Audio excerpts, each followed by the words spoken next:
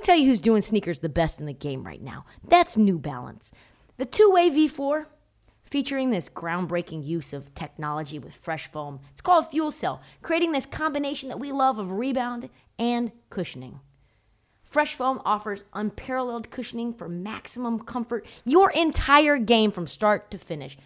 The upper construction features this lightweight textile that reduces weight, which we all need, I know I do, while remaining supportive and breathable. Hard to find that combo. The two-way V4 gives you the tools that you need to play at a high level. Learn more and purchase the two-way V4 at newbalance.com. The all-new Hyundai 2024 Santa Fe is equipped with everything that you need to break free from the dull work week and embark on an adventurous weekend with your family. The all-new Hyundai Santa Fe's features, like available H-Track all-wheel drive, standard third-row seating, available dual wireless charging pads, ensure that you can take on any adventure. Available H-Track all-wheel drive so you can take on the dirt trails and kick up some mud. Standard third-row seating so your whole family can experience the thrill together. Available dual wireless charging pads so no one gets stuck in the great outdoors with a dead phone. I've been so pumped to take a couple of friends with our road bikes to some of the trails nearby, and now I can bring the entire crew, my dog, and all of our gear with that third row. Learn more about the new Hyundai Santa Fe at HyundaiUSA.com. Call 562-314-4603 for complete details. All right, so the big news this week that happened in New York City, for the first time in ages, it did not have to do with the shipwreck that is the Brooklyn Nets. R.J. Barrett is staying a New York Knick, well, we think, for a good long time. Just this week, Barrett finally finalized, that's hard to say, his rookie extension deal, and according to the this is the bomb, this is the sound of the Woj bomb, he's going to get 4 years worth of up to $120 million. He's the youngest Knick ever to get a rookie extension. And let's be honest, he absolutely played himself into the contract last season. He had some huge games, and the Knicks were an absolute dumpster fire, and I think they are now building around him. But if you look at his numbers, 26-3 on a team that struggled most of the year. What do people say? They always say it's really hard to gauge whether someone's any good when they put up numbers on a bad team. And do I think that R.J. Barrett is just putting up ungodly numbers or mediocre numbers and getting $30 million a year, and it really is not an indication of how good he is on a good team? I'm not going to say that, but I'm not going to say it either. What took the deal so long, you might ask? Well, first of all, it's clear that the Knicks didn't want to pay him that much money. It's probably step one. They would have rushed to give him that deal if they wanted to, just like Memphis did with Ja Morant. But it felt like that was one of those deadline moves where it's like, listen here, Danny, this is the first shoe to drop in the deadline game.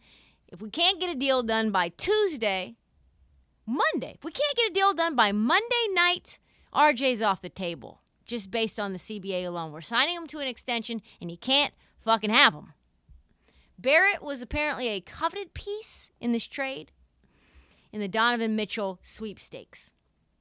Apparently, Leon Rose put that as the de facto Donovan Mitchell trade deadline to get a trade deal done with trader Danny. And when it passed without the Jazz budging, the deal got done. What does that mean for New York? Probably nothing, honestly. There's no one that's going to be able to pay what Danny Ainge wants for Donovan Mitchell. It's just, that means that they're going to build around RJ. Means probably Julius Randle is the redheaded stepchild on this team. And I think that's probably no breaking news that he's being shopped right now. He's in every single Hoops Hype article under the sun in the last 3 weeks. When you need mealtime inspiration, it's worth shopping Kroger, where you'll find over 30,000 mouth-watering choices that excite your inner foodie. And no matter what tasty choice you make, you'll enjoy our everyday low prices, plus extra ways to save, like digital coupons worth over $600 each week. You can also save up to $1 off per gallon at the pump with fuel points. More savings and more inspiring flavors make shopping Kroger worth it every time. Kroger, fresh for everyone. Fuel restrictions apply. But what I really think, though, is that this is a warning to trader Danny. That it's like, listen here, Utah, shit or get off the pot. We know the Jazz want to move Donovan Mitchell. We know that it's the case. We know the Jazz don't want to win games. And with Donovan Mitchell on the team playing basketball, they will win games that they have no intention of winning. Donovan Mitchell doesn't want to be there. We know that. He took the Utah Jazz out of his profile. He's just, I think it was be humble now is all that's on his Twitter profile. All right. I'm not sure what that is in regards to, but he is not interested in being a Jazz member. Jazz are not interested in playing music with him either because they want Victor Wembanyama. We talked about him last week. Barrett was the center of these trade discussions, which apparently broke down over the inclusion of Quentin Grimes. Fuck Quentin Grimes. By the way, he's a nice young piece, but I don't give a fuck. Give him up for Donovan Mitchell. If that's the thing that held it up, folks, we can't really fault Trader Danny, can we? After several weeks, the Knicks had enough of Danny Ainge's increasing deal asks, and they simply finalized the deal for RJ's extension. Does that mean that Donovan to New York is now off? A lot of people are wondering that. A lot of people are like, oh, well, now probably Donovan's going to go somewhere else. Riddle me this. Where else could he go? Who has the amount of unprotected first-round picks that the Utah Jazz are going to want and need in order to get that deal done? Not many. Not many that have the cap space. Not many that have the appetite for his non-defense playing ass. No. The Jazz want 4 unprotected first-rounders now as part of any deal. That's what they're saying. And the Knicks, I think, are one of the only teams that can actually provide that.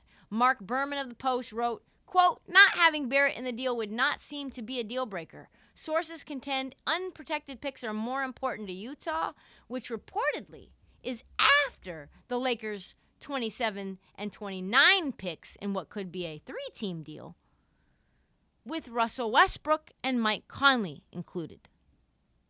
I mean, this deal's got to get done. There's just no shot it doesn't get done. I think it's time for Utah to let their guard down, stop playing hardball, and get this thing done before training camp gets started, or it's going to get real awkward in Salt Lake City.